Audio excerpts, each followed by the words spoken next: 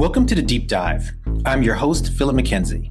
I'm an anthropologist strategist with a focus on culture and humanity-centered design. I'm Brooklyn-born and Brooklyn-made. Every week, I will bring you guests from a wide variety of backgrounds who, despite their different areas of expertise, share traits in common. They aim high, push boundaries, and make things happen. Their experiences drive insights. On today's episode of The Deep Dive, I'm joined by Dr. Lesley-Ann Noel, Professor Ann H. Berry, and June A. Grant. Dr. Lesley-Ann Noel has over 20 years of experience in design education and has taught in a variety of contexts, such as primary and secondary education, corporate boot camps, international development with small business owners in different countries, and at several universities. She has worked in the Caribbean, East Africa, and the USA. Her research and teaching draws on the fields of design, anthropology, business, and education. Her work focuses on the experiences of people who are often excluded from research and on building critical awareness among designers and design students. Ann H. Berry's research focuses on race and representation in the fields of design and educational pedagogy. Her published writing includes The Virtual Design Classroom for Communication Arts Magazine, The Black Designer's Identity for the inaugural issue of the recognized anthology featuring commentary from Indigenous people and people of color, and The Intersection of Electoral Politics and Design Education for the International Design Research Journal Message.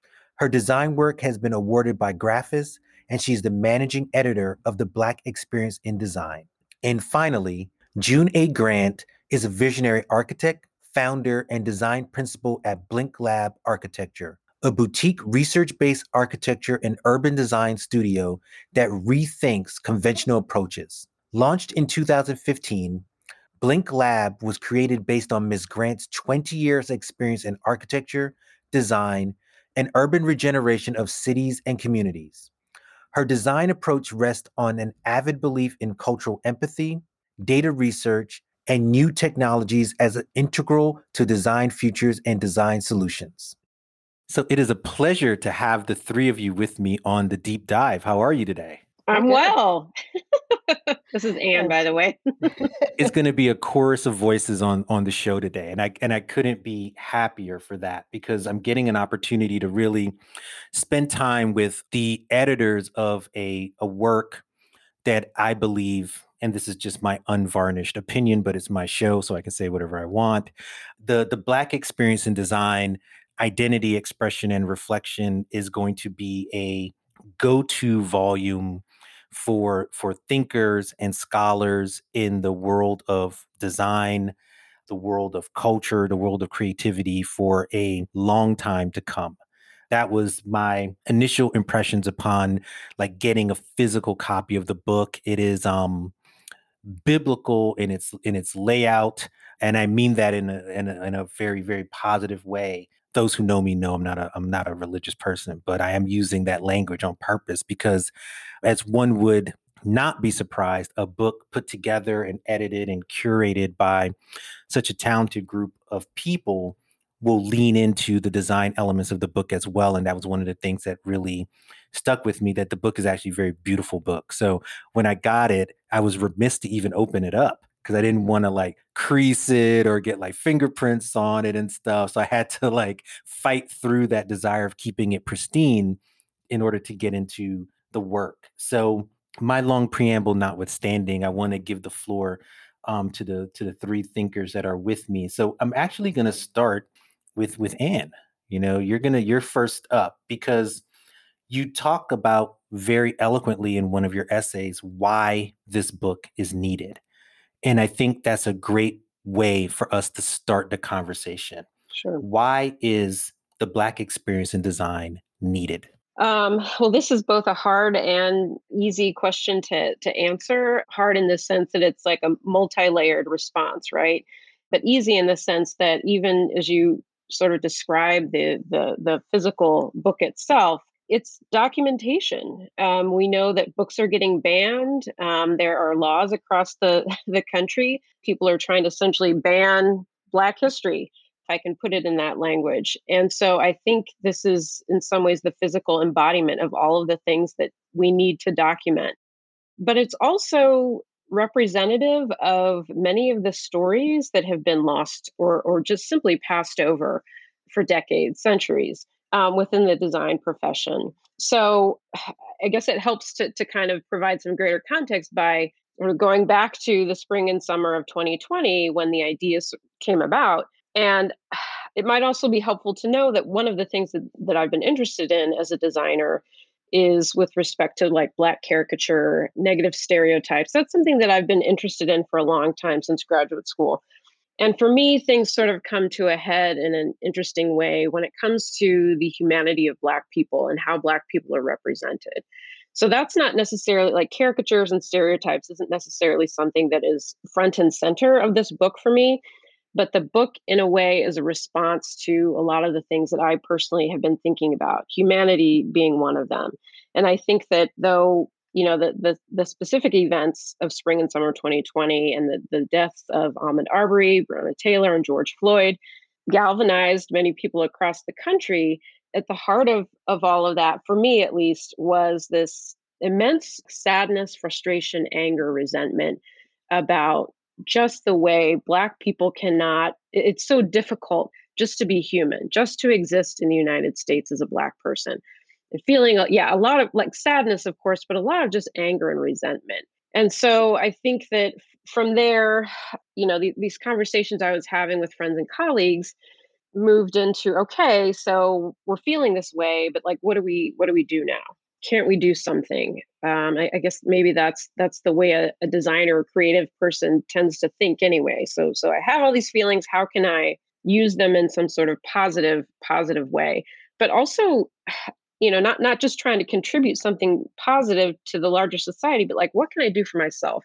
What might be cathartic for me as a way to sort of express these things that I'm feeling that are really difficult to articulate. So that's kind of for me where the roots of the project live. And so from there it was reaching out to, well, I guess I should also back up and say that I'd been having conversations with friends and colleagues, and the first idea that I sort of brought to the other team of editors once we were formed officially was like a journal, a special issue journal that would like confront some of these issues that we've been facing for a long time as Black creatives and Black designers. And as I've shared at previous events and engagements that we've had where we've talked about the book, one of the stories I've also shared is that it was through the conversations that we had as an editorial team that it became very clear that journal was just not going to cut it. There were just too many limitations. We started to look into like, how could we do a special issue journal? But the conversations were so wide ranging that it just wasn't going to work for us. So that's when the idea of the book started to take hold. And by saying that, such an important pivot for us and turning point for everything that came after. Absolutely. And June, I'll let you weigh in there as well, because the emphasis on this is that obviously there's so much community that birthed this into the world. So I'll let you get an opportunity to go into more detail as to why this book and this moment. It's a good question, and I'll try to answer it from several perspectives. Being one of the contributors, not one of the editors, when I was asked to participate, it was a time where I was thinking I need to publish. I thought it was very critical, and it's been something I have been saying to every Black architect, everyone who's created, you must publish. That the danger with social media and digital media, which I absolutely love, is the ease of the delete button. There is nothing left. It is too easy to ignore the digital form. And so when Leslie, I think, or Kareem reached out about contributing to the book, I instantly said yes. Having never written for a book, never written for academic audience, but I thought it was critical that I start to cement some of my ideas and feelings. And I thought the time was apt. I've been practicing for more than 20 something years. My background is also economics. My studio works in that tension of the space between design and advocacy and technology. And as a result of that tension, I work very closely with public policy. And so I thought the book was interesting in that we were addressing and starting to look at that space of tension and try to articulate what was that tension we were feeling or seeing. The other aspect which I found necessary, in Oakland, we have the Black Joy Parade every February. So Black Joy Parade is one of the things I'm absolutely proud about. But the thing that really I was inspired by was an opportunity to express that joy and love that we have for our culture, that the narrative that is consistently out there is one of struggle and it's real. I'm not denying that. But our love and creativeness is also very real. And I thought the book was critical. It was critical to participate in that.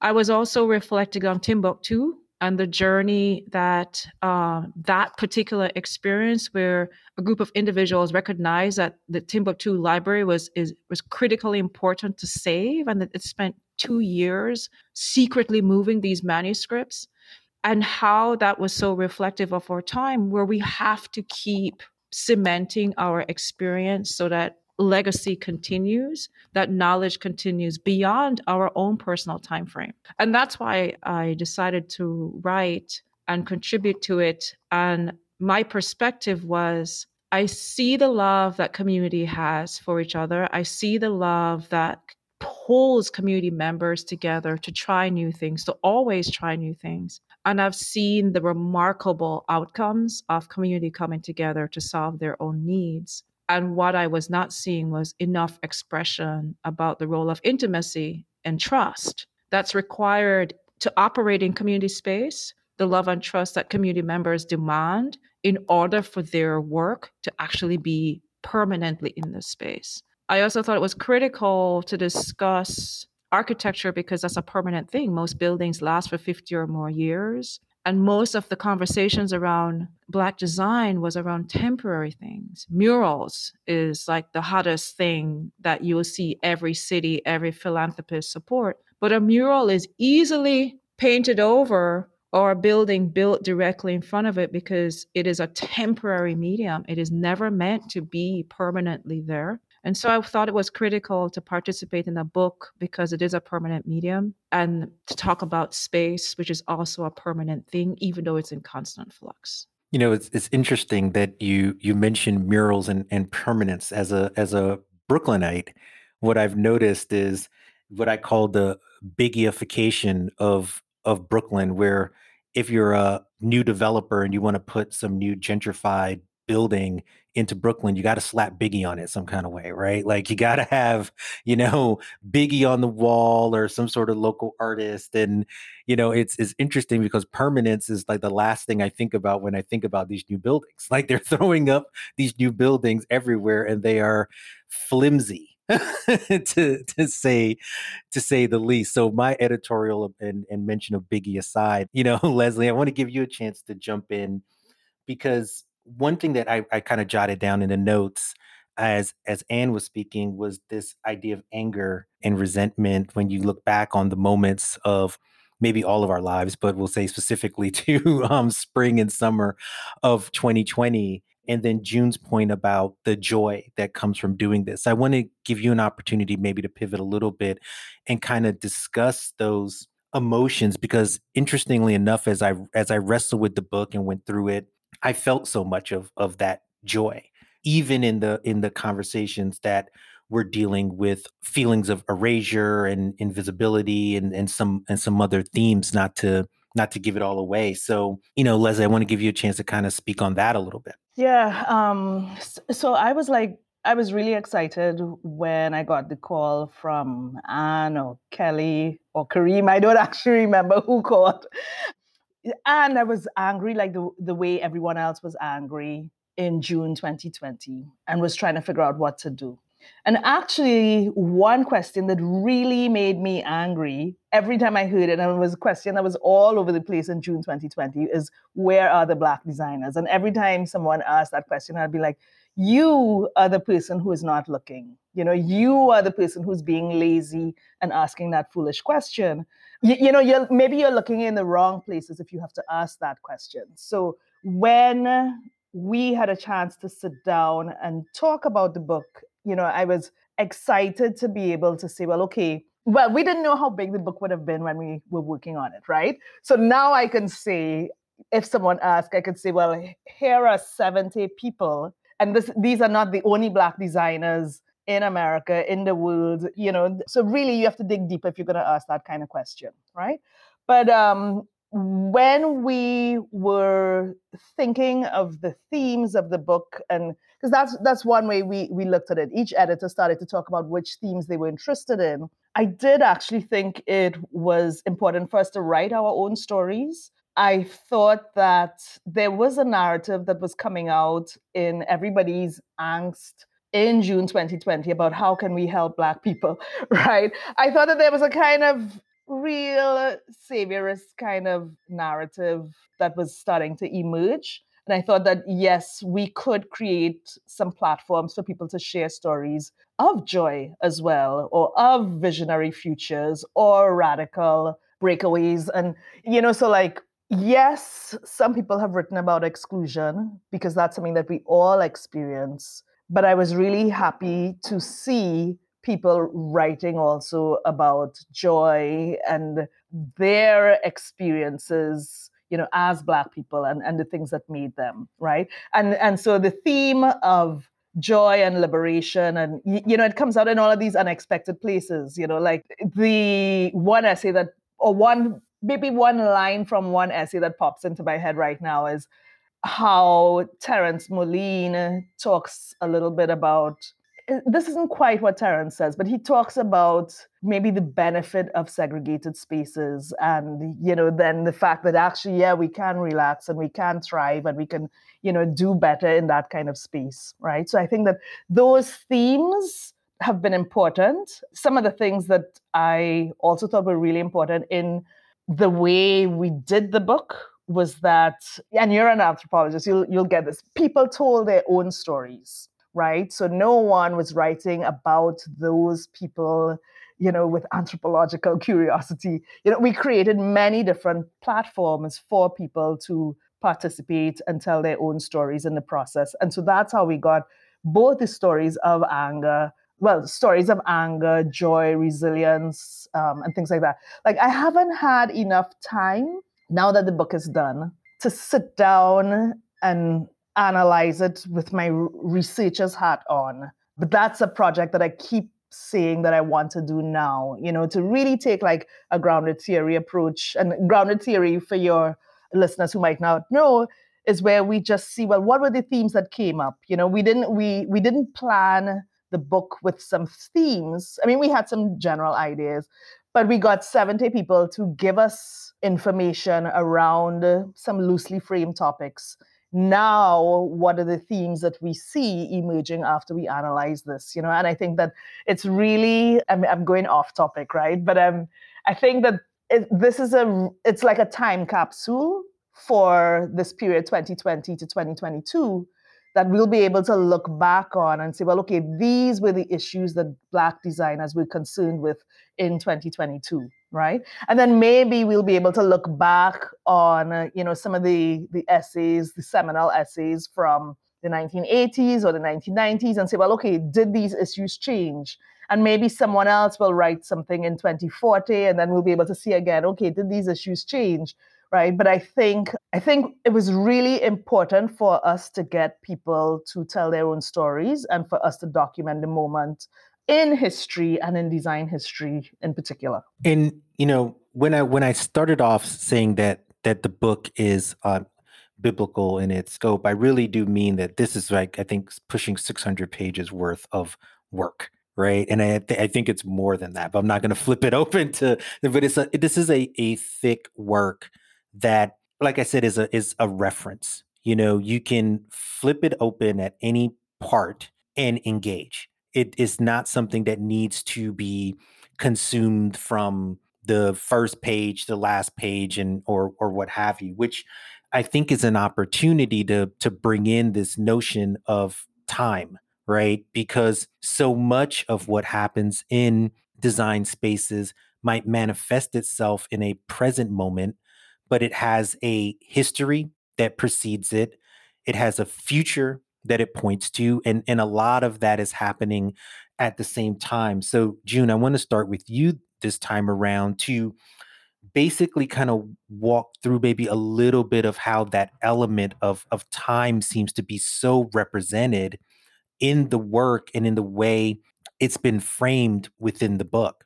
Yeah, that's a good question because every time, February rolls around and we get all the lists, the letter form did, where are the Black designers, where are the Black graphics artists? And of course it was done, I don't know what year, 2018, and then we're in 2022 and I go, has this been updated? We get all these lists every year, the 10 best this, the 10 best Black whoever.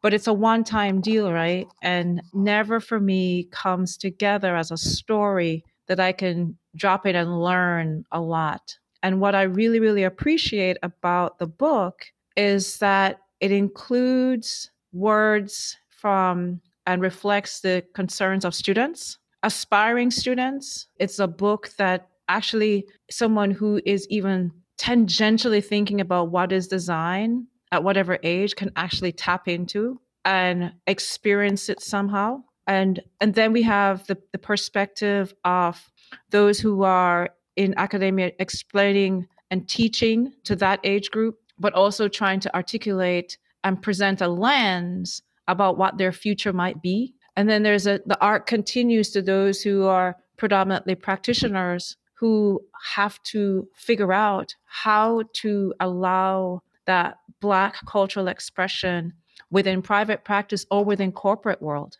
And how do you encourage that throughout the career journey? And that is what I really, really appreciate about the book. And then we have kind of like, not so much the end markers, but those we admire, Emory Douglas, Ruth, these voices, they symbolize so much for us as having almost arrived. And so the book has a really beautiful arc, but what I also like how the book is presented, and it's not linear. So you don't start at the beginning as okay, this is where a teenager would start, and then they progress through the book. I think you're absolutely right about what I love about the book is that I can open at any page and just engage. And that, for me, the thing that in design that I find worthy and fascinating is infinity, this idea about how do you articulate infinity? How do you define the endless loop? And that's what I really admire about this book and why I completely agree that it is kind of biblical in the sense that it has no clear beginning or end. And that's why I think it will last for some time. And it's while teaching yet not teaching, telling stories while not telling stories, pointing a way forward, but not necessarily saying what that path is. It allows you to find yourself in that space.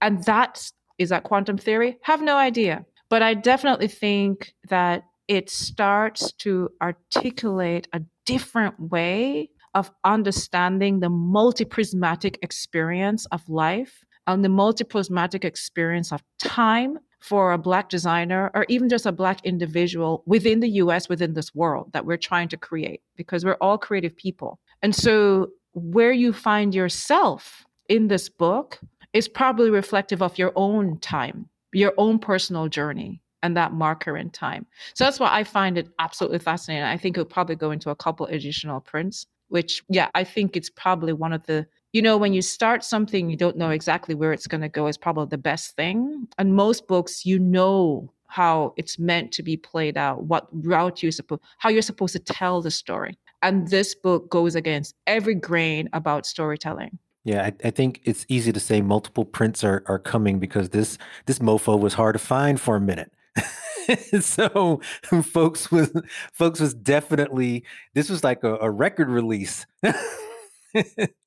Folks is out here snapping them up, which is what we want to see, right? Like this is part of why we take this journey. And Anne, I want to start with you for this question, and I'm going to do everybody this go around because I think I hope is an important question, is that there's so much of politics within this book. And what I mean politics, I'm not talking about like an American construct of politics, but the way in which identity flows through different movements, how it lives in the culture.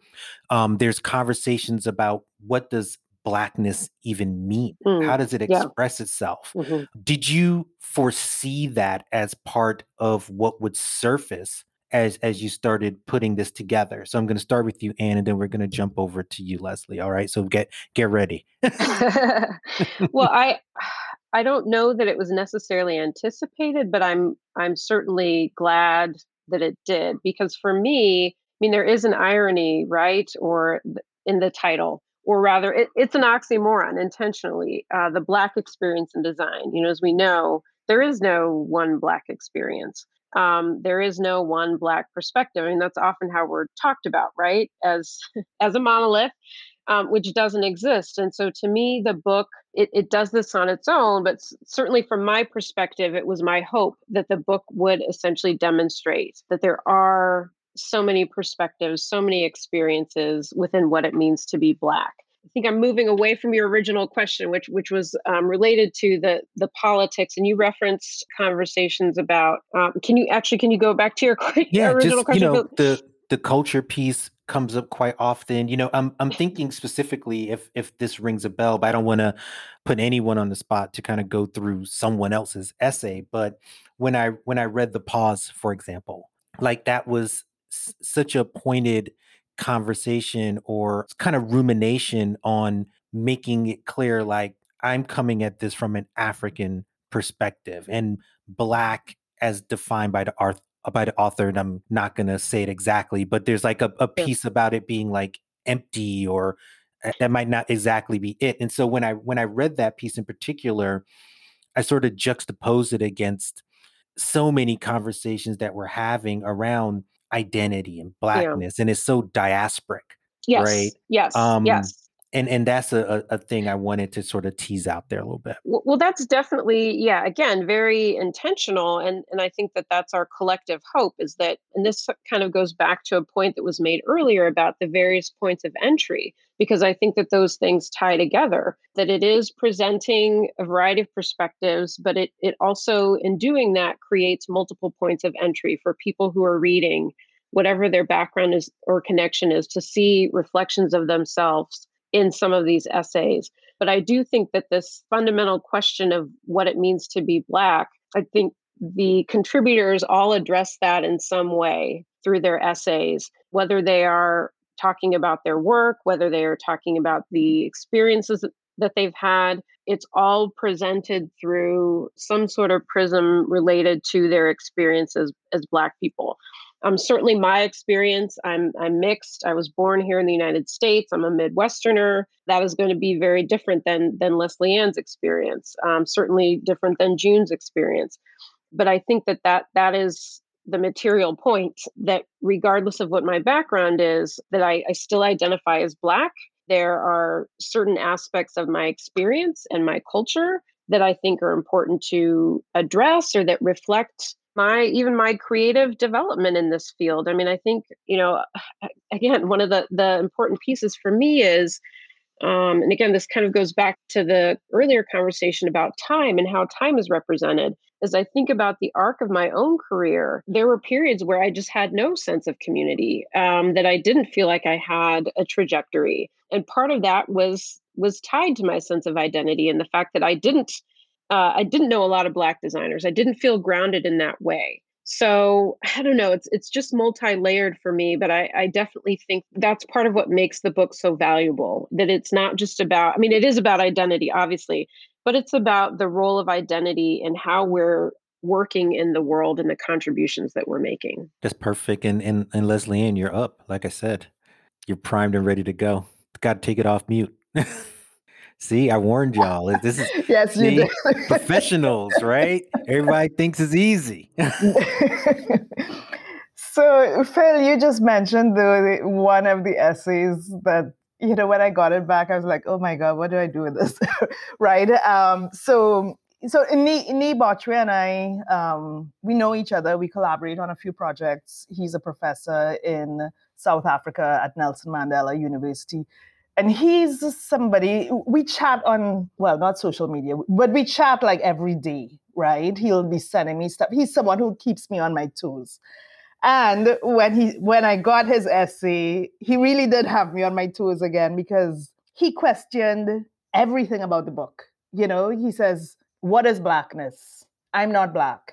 He's Ga from Ghana, right? and from South Africa, right? But it is a question that you find us, throughout the African diaspora, we relate differently to both calling ourselves Black or calling ourselves African. So in some places, people will never call themselves African. They'll call themselves Black. And in some places, they will never call themselves Black. They'll call themselves African. And, so I thought it was great that Nee was just putting that question out there, right there in front of our faces.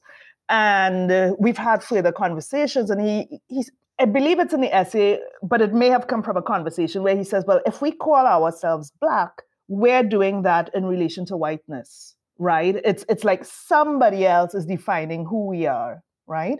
So I define myself around my ethnic group and my continent. I'm African and I'm Ga. I was like, oh, that's really interesting. But what about those of us from the diaspora who don't have we don't have like a lineage that we can trace like that. My son actually asked me this week, what is our ethnicity? And I had to think, I don't know. I mean, I told him we're Trinidadian, right? And maybe that's the right answer, but I don't actually know. But then the other question that Nee asked in the book and asks all the time in the other projects that we're on is, what is this design thing we're talking about? Right. And, I'd work with other people who'll ask these kinds of questions. And it's important for us to think about this. What do we mean when we talk about design? Are we talking about that stuff that is connected to the Bauhaus? Are we talking about making things? Are we, what is this thing that we're calling design? And I like that tension that he gives us of asking us that.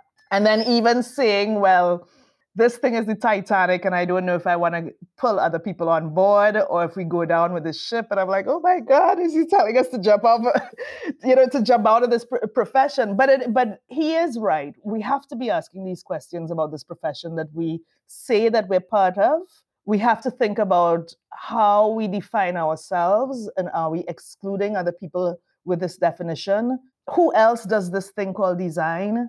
Do we let them call themselves designers? So, these are like really big questions in a very short essay, right?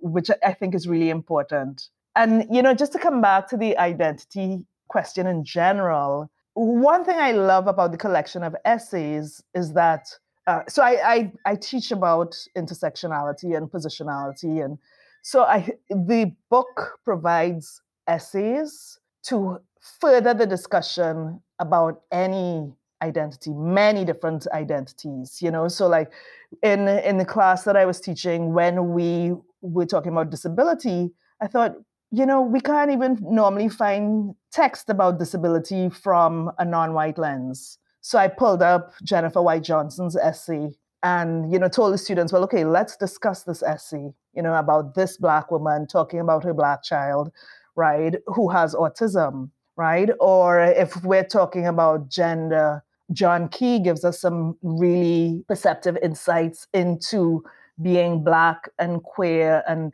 how does this affect your work? And we see these themes throughout in many different places. A lot of people talk about queerness. A lot of people are defining their Blackness in different ways. People are writing from multiple economic positions. And then the question of nationality. I mean, this is a lens that, as a non-American, this is a lens that I'm actively looking for. And so, if you're looking for a theme, you will find it, So like, as I read the essays, okay, I'm from the Caribbean, but it blew me away how many contributors refer to their Caribbean ethnicity, in their essays. And people who I did not even know, people who maybe I had met but did not know what their ethnicity was. They talked about it in their essays. And so for me, I really appreciate that richness of the book. I think it is, so again, as a non-American, I think it is a predominantly American book, but I think that there is enough content then for people who are not from the African-American diaspora or African-American community. Like my friends in the Caribbean have asked me a little bit about the book. And I have to say, well, actually, maybe there are, at first I might have said there weren't any Caribbean contributors, which is just not true, right? But, I think that there is enough for all of us to be able to discuss content in the book. And then even if you are not one of us, in quotes, air quotes around my head for people who are listening, it gives you a window into the experience of people from a background that is not yours. Like we've had these conversations with some white designers who say, well, actually, we're not so sure how to use this book, that's the conversation that I would have with people, like this is just an opening into a world that is not yours. The same way that Jennifer White Johnson was able to give me that perspective of being a mother with an autistic child. And that's not my world, but I can empathize with what she's writing about. If you're not Black, you don't have to think that, okay, well, I'm not Black and this content is not for me. Because of the intersectionality of all of the pieces, there's probably some theme that overlays with every reader, and it just gives us just many rich perspectives about many different types of existence or experiences in design. In June, I want to give you an opportunity to weigh in here as well.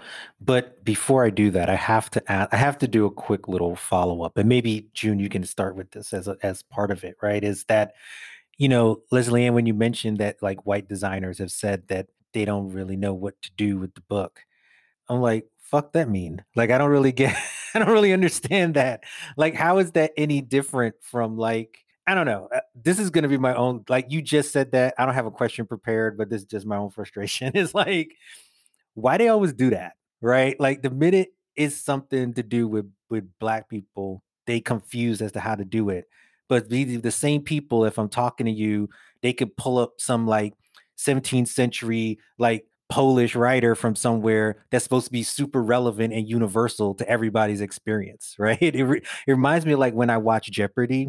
This is why I never think people on Jeopardy are that smart, because they never know Black stuff, right? They never know Black stuff unless you asking them the most basic Black question, like, who led the boycott in Montgomery? They'd be like, Rosa Parks, right? Like they only know the most basic Black questions.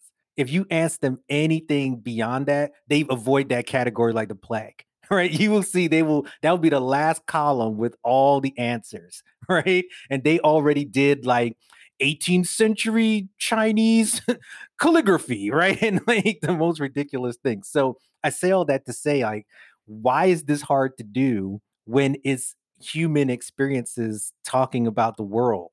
And these people find all kind of obscure things to talk about. So sorry for my little rant there, but June, feel free to tackle all of that. Any of it or all of it. I'm with you. As soon as Lesley mentioned use, and I think that is the lens through which white America, Europe still looks at things through use factor, through production value, producer, consumer. How do I consume this? How do I propagate it? How do I make it mine? How do I exploit, take advantage of? How do I, or genuinely, even if they're genuinely interested in quote unquote spreading the word, it comes from the perspective of use. It's an economic lens. It is the way that most of their conversations are held. You go somewhere, what do you do? For the first time, you're in a group. The question is, what do you do? Everything is about production. What this book and this is one of the reasons why I absolutely love the approach, how it came together, the collage, is that in order to really grasp it, you have to accept that it's a book about humanity. And if we're talking about humanity, we are not talking about the economic lens, but we're actually trying to tap into a bigger picture about the spirit, and which is universal. But it's a lens that the book starts to express that the humanity of the Black person, the humanity of the individual requires that we approach things from a different perspective.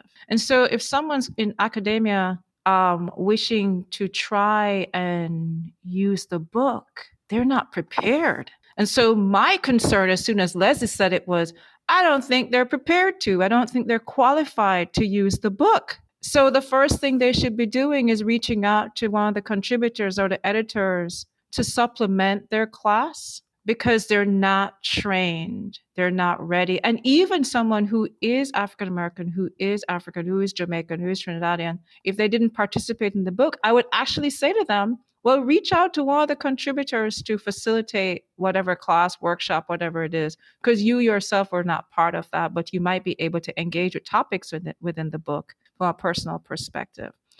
I also recognize that within the US, which is so heavily geared about production and use, and how do you gain or benefit from something, is that that's probably one of the reasons why we're constantly in angst, is that we're constantly trying to use and gain something from something else. And when you asked about, I'm going to bring it back to identity and Blackness, because I was taking notes as y'all were talking, trying to really answer that question for myself. And this morning, I was reading something where they were trying to explain how to understand modern art, and they had the categories. Well, here's one lens to look at it through line and form and shape and texture. And I went, how I experience the art of Benin, I could look at it from that technical perspective, but there's more. There's spirituality, expression, what it means within a cultural practice, that's also part of it. And I think when I look at Blackness, it is that we're constantly pushing against these more rigid technical definitions to say that there is something more to the human being, and that Blackness is we are wishing to see ourselves in the greatest possible way, in the most, and I hate this word, diverse, but it is just the just myriad of constellations of planets of what we are that come together to make what Blackness is. But it's not one thing. What I love about the book in terms of identity is that, as Leslie said, it registers around physical access. You can see yourself, if you're in the sensory spectrum, you're in the book. If you're someone with physical disability, your physical range, you're in the book. If you are from Africa, Jamaica, Latin America, you are in the book. And so the book, I think, why it's really successful is that it's a mirror of us. Even though we come to it from the design profession, it reflects us back to ourselves. And I think that is what the identity that it tries to show, is that we are myriad and diverse, going through this multi-complex experience as we constantly try to define who we are. We will never be able to answer that question, but the joy is the journey of trying to define it and trying to embrace it. At least that's for me. Absolutely. Absolutely. I want to start with you, Leslie, on this question, because you kind of alluded to this, and I want to spend a little bit of time on it, not just because I jotted down like a little originally, but I think it bears some more investigation, where we're talking about the profession, sort of the way in which we think about design with a capital D. And oftentimes, not exclusively, but often design is thought of as something that is neutral or something that is invisible. And these are ideas that seem somewhat incompatible with Blackness, because Blackness, it's hard for Blackness to be either of those things, right? It's very rarely invisible, and it's hard sometimes for it to be neutral, right? I think even our latest political experience, right, with the Ukraine, it's hard to be neutral, right? Even though I see a lot of brothers like, I don't care about what's going on over there, right? It's too far away. But we get pulled into stuff because they stopping Black students from moving from one place to another through borders, right? So even if you didn't care on one level, you kind of care when you see yourself in the middle of something, right? But we should all care as human beings, right? Because oppression anywhere is oppression everywhere. So how do you balance those things, right? The neutrality and invisibility with a seemingly incompatibleness of Blackness? That's a hard question. Good. I answer hard questions. This is a serious show for serious people. This ain't Jeopardy. You asked, how do I balance this? I don't balance this. When students come into my class, and I've had the luxury of doing this for 3 years, let's see, right? And maybe I did it before in Trinidad, because when I analyze the Trinidadian projects, I can clearly see the students' identities in their work. I think when I thought I was doing work for North America. For a little while, I bought that story of neutrality and let's put our subjectivity aside and whatnot. But I don't do that anymore, because and this was again, I suppose, me needing a little bit of external validation, right? So in Trinidad, funnily, I did not need this external validation when I was working with Trinidadian students because we talk about identity all the time, right? You can't meet a Trinidadian and not talk about race or, and you'll know this, right? We talk about, oh, that Black woman, blah, blah, blah, that Indian woman, and we don't mean anything. It's just, that race is top of mind and identity. But so when I was a graduate student doing my PhD, I was able to find, there are researchers who talk about positionality, and identity, and start off every research project talking about that. And then I asked that question, well, why don't we do this in design? And I'm sure I'm not the only person who was thinking this, right? But I immediately then borrowed what I had been seeing in qualitative research, where people had to declare their positionality and talk about identity and how it affected their research. I immediately drew that into the design work that I was doing, both as a consultant and as a professor.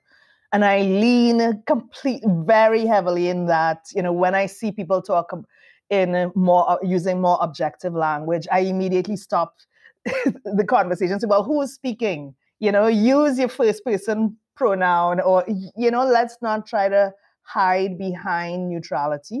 So, you asked that question about balance. I am not trying to balance things because actually the process is not neutral. It is a subjective process. Design is a subjective process that we've been trying to pass off as neutral. And we've been trying to say, well, so I'm from industrial design. Maybe I'll try to tell you, this glass is blue because blah, blah, blah. And I'll give you a whole lot of data and stuff about why the glass is blue. But the glass is blue because blue is my favorite color, right? And so sometimes you need to say that, right? And not try to hide behind neutrality because it's not neutral. We bring ourselves to our work. And it's okay to talk about ourselves in the process. It's not okay to take decisions only based on us and ourselves and our opinions, but we have to understand that we are part of the design process as well. So we can't hide our identities as we do the work that we do. And the work gets better, when people bring their real identities.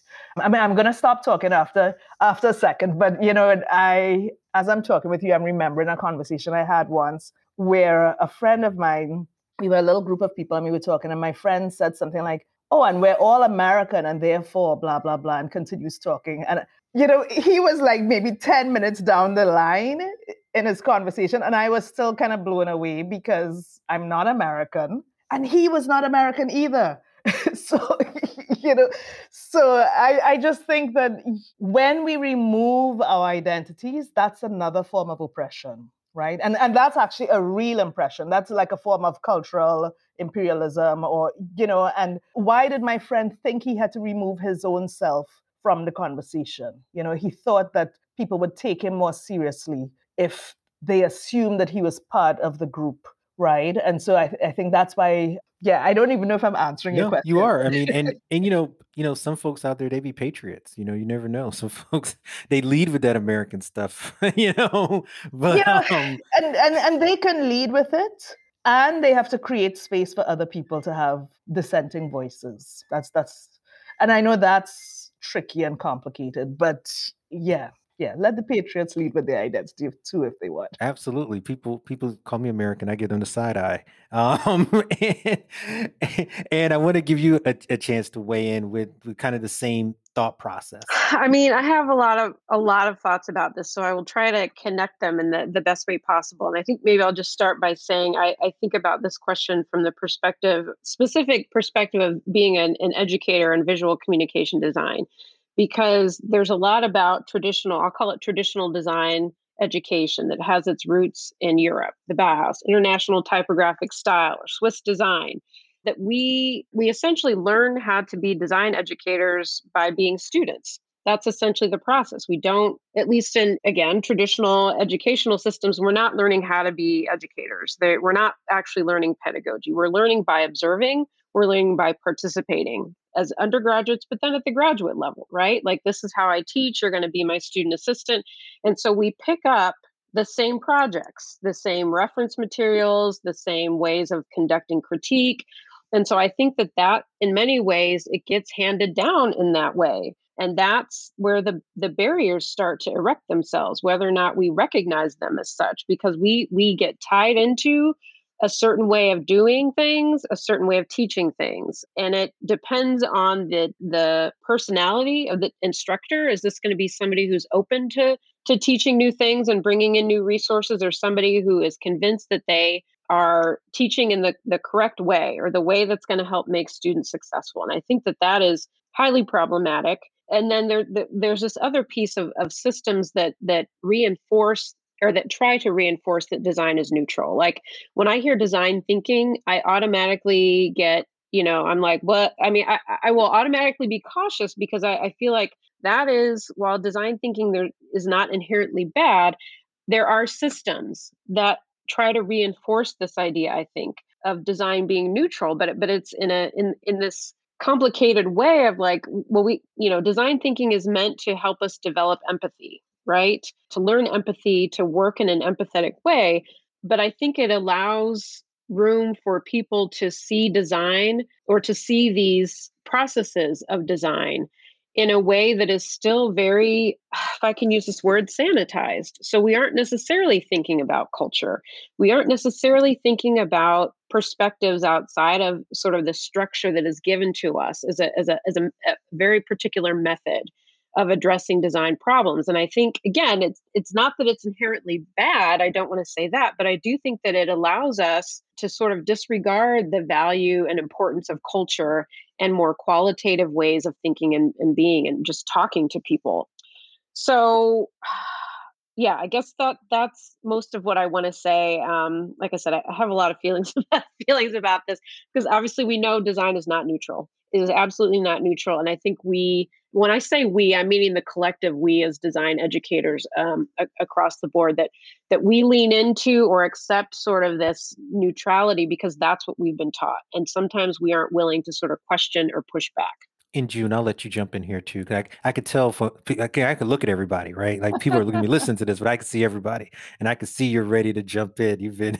You're waiting for this one. As soon as you mentioned design thinking, the first time I heard the term, I was against it instantly. And one is, I don't like anything that comes out as a marketing term. I instantly query it. And the next thing I want to know is who created it. And if I don't see any black faces, I'm not interested. But Anne, where I differ with you is where you say you're not saying it's bad. I think you have to say it's bad, because it continues a history of denying culture. How do you teach empathy? How are you supposed to have changed your position and gain empathy abilities if your system that you're being taught actively disregards culture? I struggle with that. I think we have to call it bad and say what it is.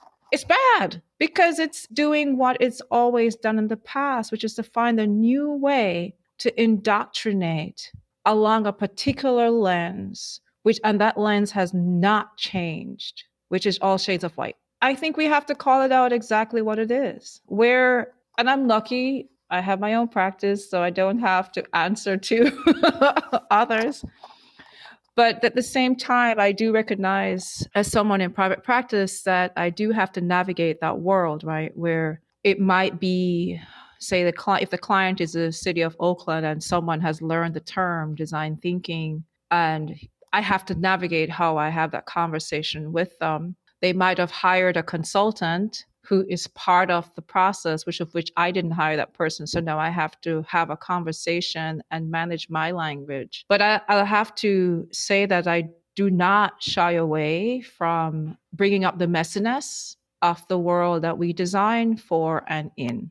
And I deliberately stepped out into practice to deal with that messiness, because while I worked in corporate architecture, what I saw was while we were doing sustainable design and really great design work, what I never saw it being applied to were the people who actually needed it the most. And so when I started my own practice, it was the deliberate intent to bring and include the people who needed it the most, the people who are impacted by sustainable injustices, and the people who needed the most advanced bells and whistles to help them deal with some of these climatic and other sustainable things that they were experiencing. So I embrace the messiness because I've always enjoyed complexity. I've always enjoyed the things to be learned from diving into and swimming in the murkiness of it all to find what I can learn from it. Not that I will find a universal answer, but rather what is it that I can take away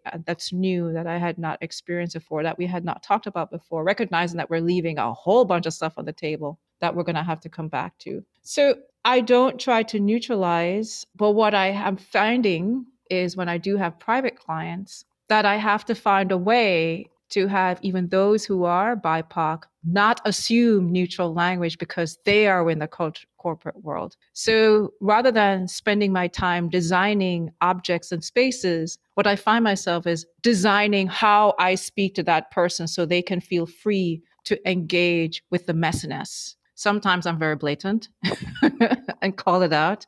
And other times I have to show that they have made assumptions because it was easy and no, you can actually deal with it within a time frame. Whether it's assuming that all Indians are the same or all Native Americans are the same, you'd be surprised at what you hear. But finding a way to have that conversation. Sometimes I have to literally pull out Leslie's deck of cards and say, which word do I need to have this conversation so that I don't explode?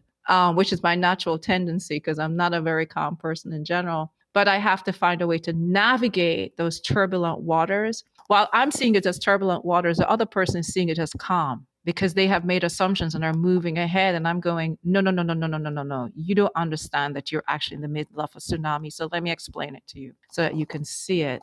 So I don't try to neutralize, or maybe having that conversation is trying to neutralize it. But what I try to do is try to shine a light on the beauty of the complexity and the beauty of the fact that we are embracing it and trying to work with it, that we're not trying to do what was done in the past. I don't know if that answers, but no, absolutely. That's how I see it. No, absolutely. I mean, I'm keeping an eye on time because I promise you guys I get you guys out of here in an hour. And I do want to get to the drop, but I'm going to try to squeeze in just one more question. Like, we could do this all day, right? and, and it would be amazing for everybody, but all the people that are probably waiting to talk to you guys when you're done with this conversation, right? They'll be like, where are they? Right? As they're like on a squadcast with me for 2 hours doing a podcast. So before we get to the drop, I want to ask just one more question. And it kind of continues on this track about what has been called messiness and complexity and all these ideas that are kind of swimming around, because words like intersectional and decolonize and multidimensional, they come up throughout the course of the book, but we are living in systems where a lot of these ideas are tried to be constricted into diversity and DEI initiatives and all this kind of stuff, which becomes, again, language, I think, meant to contain rather than expand. So I want to give each of you an opportunity to kind of discuss how you think about your process, your work, how all of this comes together, keeping in mind that complexity when everything else is looking for that cohesion around like diversity and all that kind of stuff. So I'm going to start with you, Lesley-Ann, because I'm not sure if I started with you as yet, but I'm starting with you anyway. So you fell into my eyesight. So I'm starting with you, then we're going to go around and then we're going to get to the drop. Okay. I guess this is a good question to start with me on, because I say very publicly that don't talk to me about diversity, equity, and inclusion. And the reason I often say this is that once you use a word like inclusion, I mean, different people will use it in different ways, but the way I read this is that, okay, You're trying to include me in some space, right? So this is a space that exists. And okay, we're going to open the door so you could come in, right? And to me, that is actually not as inclusive as people think, right? I'm a co-designer. Let's talk about co-designing spaces or something like that. But then, so the way this theme is in my work, the word that I use more often is pluriversality. And, I co-lead a research group where we talk about pluriversal design.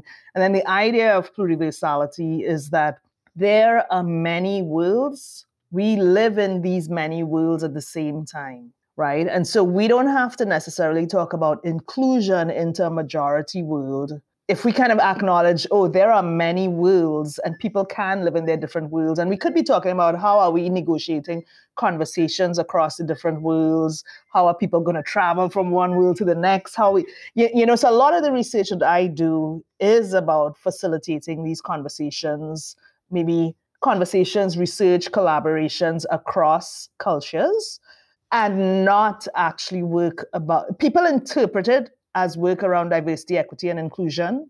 I'm often invited to talk with people about those themes, but actually that's how they see it through their lens. Through my lens, it is this lens of pluriversality and cross-cultural collaboration, and really being curious about other people and their stories, and not trying to include everyone into one dominant narrative. And I'll pause there. Perfect. June, I'm going to go to you, and then Anne, you're going to close us out. Like Lesley, I kind of cringe at the DEI, and mainly when I see announcements about someone has been hired as a chief diversity and equity and inclusion officer, my economic brain automatically goes on and says, if you don't have control over the money, if you don't have control over hiring and firing, then I don't see what you're the chief of. If just a plain economic story, you don't have control over any kind of budget that's significant in the keeping and the hiring and firing folks, and I don't understand what your role is as a chief. But where Lesley and I intersect is the term universality and pluralist approach, because I am interested in that whatever description we want to use. I am interested in hearing, and I used to speak several languages. That's to show you why I'm interested in a multi-perspective. And DEI just doesn't align with that mindset. But the idea of a pluralist approach aligns with my thoughts. Where hang on a second. Where I try to apply it in my own work is what I call curating the we. And why I came up with that term was I wanted to find a way to implement this idea of a pluralist approach. And curating the we also comes from an interview with Pamela Joyner, who's an art curator, about the act of curating. What does that mean? Because I did not know what the act of curating is. I usually think of a show and you put a show on but it's actually a longer term dedicated to knowing who is producing the work, what are they working on, what are their thought processes, how are they going through the work, in connecting those artists with support and systems so that they can continue their work. So a curator's job is actually far more constructive and far more engaged with the development of the artist. And so curating the we for me in my practice was a way to say, how can I build on this idea of a pluralist approach, which is I work with a group of consultants on a long-term basis. So it's never just on the singular project, but rather I'm with them on various projects for 5 or 6 years, because I believe that is the only way I'm going to be able to understand their world, their perspective, create the space that they can bring their full self, and also provide a space of which they can explore. And for me, that's where I'm seeing an opportunity, and why this book was just a goldmine for me, was it was doing the same thing. It was a curation of individuals to come together to present their multiple talents, to create something we didn't know what it would look like. And so it's aligned with my values around, I'm not transactional. I'm more about, can we find a way to really grow that person's individual talent, but also grow as a collective by coming together and not having a prescription about what the outcome is going to be. Absolutely. And Anne, you're up. So I'm sort of struck by how challenging language can be in all of this, right? Whether it's DEI, design thinking, even the word race, right? That we often are struggling for talking about the things, the ideas that we want to communicate because we're trying to find the right language, or the language that we've been using becomes codified in a way that is counter to what it is we're trying to accomplish. But I guess to get back to the original question, like, I'm a mixed person in the States, and I feel like that has had an impact on how I think about things, because it is, at least for me, has been an experience of being part of, but also in the margins constantly between different worlds, and participate, like appreciating and participating in, but also being excluded from in many ways. And I think that I come to this conversation and my work and research primarily through the lens of education, because I think I mentioned earlier, I had a really tough time in school. My siblings knew what they wanted to do, and have both been very successful in their careers. It took me a lot longer to kind of find my way. And so I felt lost for a long time. And I had some really, when I was working professionally before I went to graduate school, I had some really terrible experiences. And so I came to education. So when I had the opportunity to go to graduate school, I feel like that was really life changing in many ways. And I started to find a way, by becoming an educator myself, to sort of articulate and process the things that I had experienced. I've had a chance to process my own experience, but also step away from my own experience and think about the experiences of my students, and this feeling of, I don't want them to have to experience what I've experienced. And I work at a public institution, Cleveland State University in Cleveland, Ohio, and I have a lot of Black students, at least for a design, comparable for a design classroom, a lot of Black students. And I don't even know how to articulate it quite, but I'm very much in tune to thinking about how they are experiencing the classroom. I'm very much thinking about the way I'm talking, not just to them, but other students. And so through this process, I've just started rethinking a lot of things about how I teach and how I interact with students. And I think that one of the problems, I mean, I use the term DEI, I will cop to that, but I do agree that it's problematic. And I would say that, again, some of these terms and models, they sort of, I think, prevent us from taking personal individual responsibility for the way we treat and interact with other people. And so I think that, whether directly or indirectly through my work and research, it's really about, how do I make design more accessible to more students? How do I help students feel, again, regardless of what their background is, feel that they have something to contribute? How do I help them sort of connect to this material? And having more of a diverse student population, just generally, has caused me to, yeah, as I said, rethink a lot of things. But also, I mean, it's part of the inspiration for the book. It's the book. I mean, I've described it as the book I wish I had when I was a student. And it is meant to essentially say, there's community for you. If you feel like this isn't for you, the models that you've been presented with, you aren't represented there, but you are still part of this larger community. And here's evidence to that fact. So yeah, I guess that's what I would say. No, that's perfect. I love that, because I'm not a student, but this is the book that I'm thankful that I have right now. Right? Like, I really can't praise the work and the contributions to everyone who's been involved in it enough, right? And my listeners know that I'm not in this giving just commercials to people's work. Like I told you guys jokingly, like, if I don't like your stuff, I'm not going to have you on the show, right? So I'm not out here trying to push product just because like PR companies pitch me people, because I don't really fuck with them. It's 70 writers, it's 6 editors, it's 4 continents. I jotted all that down. And I think is important, because it shows how expansive the work is. It shows how dedicated contributors and editors have been. And what's scary or good is that this could have been a longer book, right? It could be another volume. This is something that can continue to grow and will grow. So I want to take a moment just to thank all of you for your time and your focus and your dedication. And now we're going to get to the drop.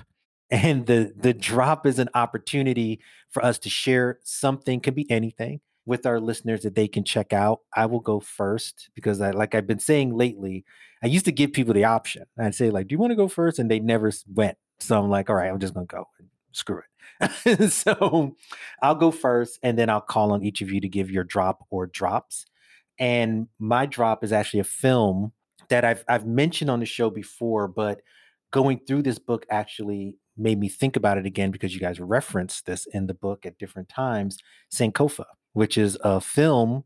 It's available on Netflix after having not been available for years. So I saw it like when it first came out, like here in New York and like little art house theater when we used to actually have those in New York before they were all like multiplexes.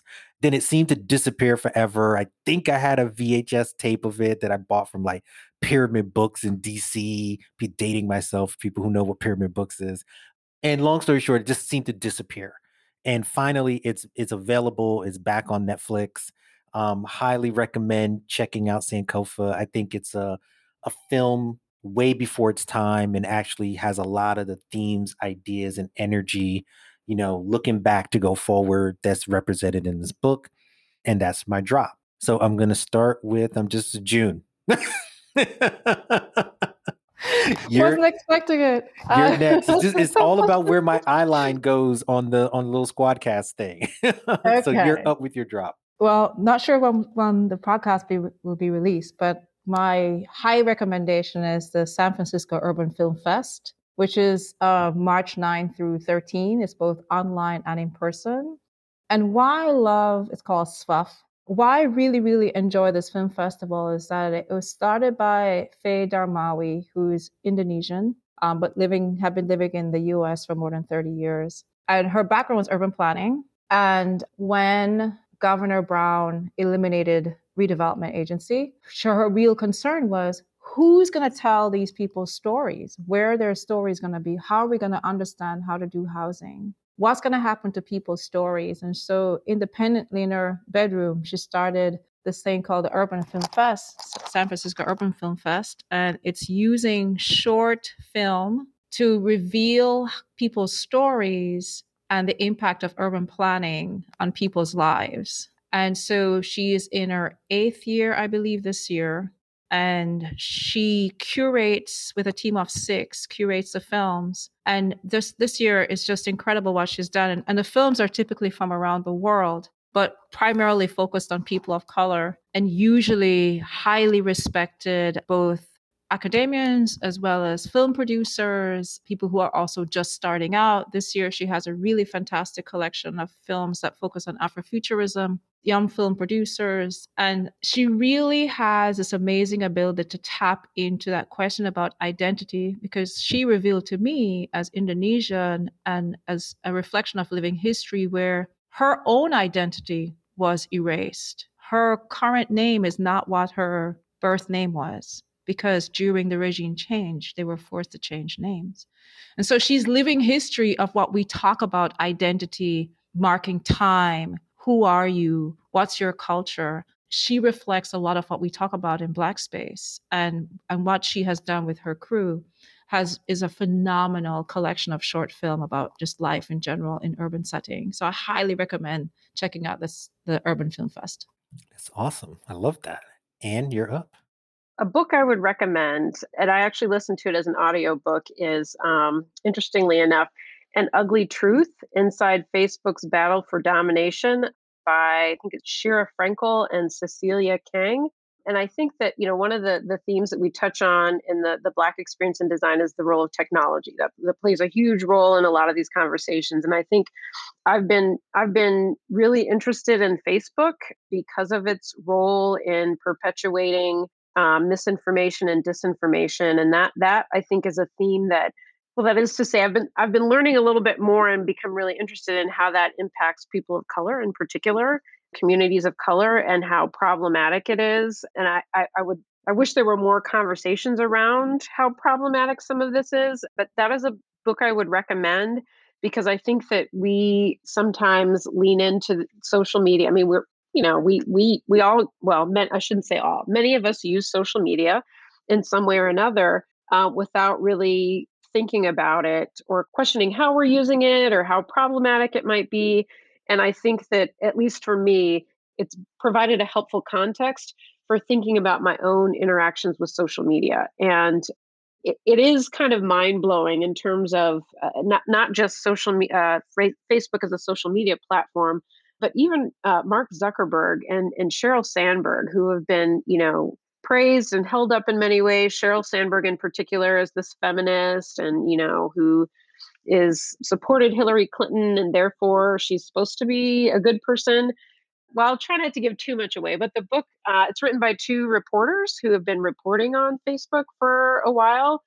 And I think it just is a devastating takedown of, that this very powerful tech company, that we are in many ways a society beholden to, and there's very little accountability. So anyway, something I'm really interested in. No, absolutely. That it is a behemoth that needs to be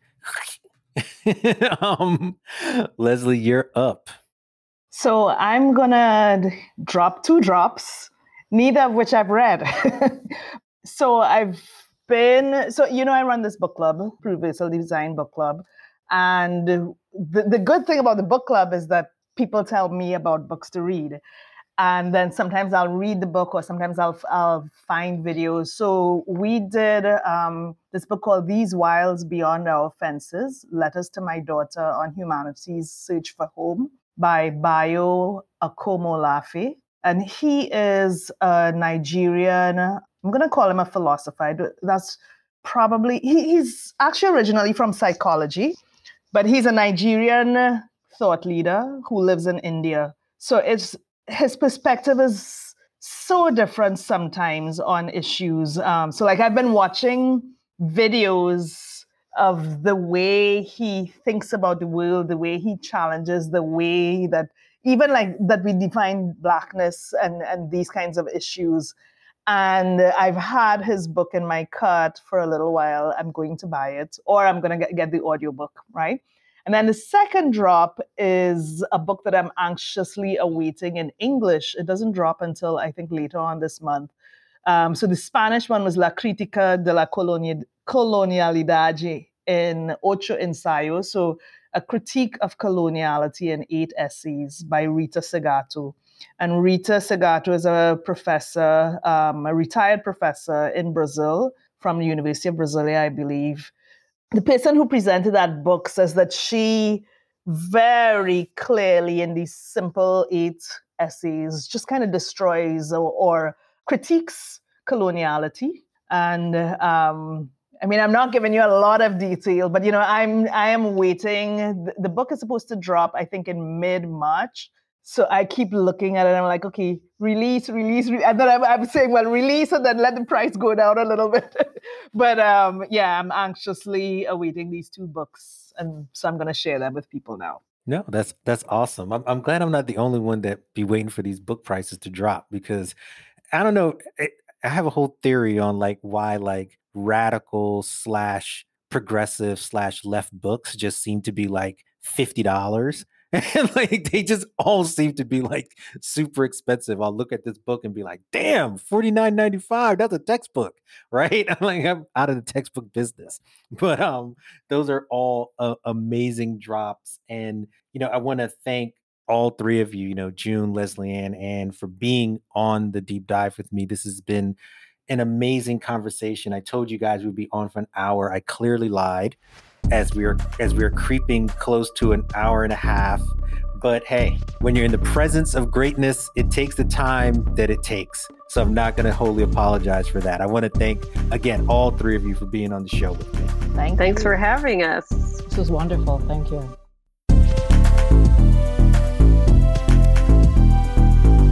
You can listen to The Deep Dive via Apple Podcasts and our website, thedeepdivepod.com. Download, subscribe, listen, and share.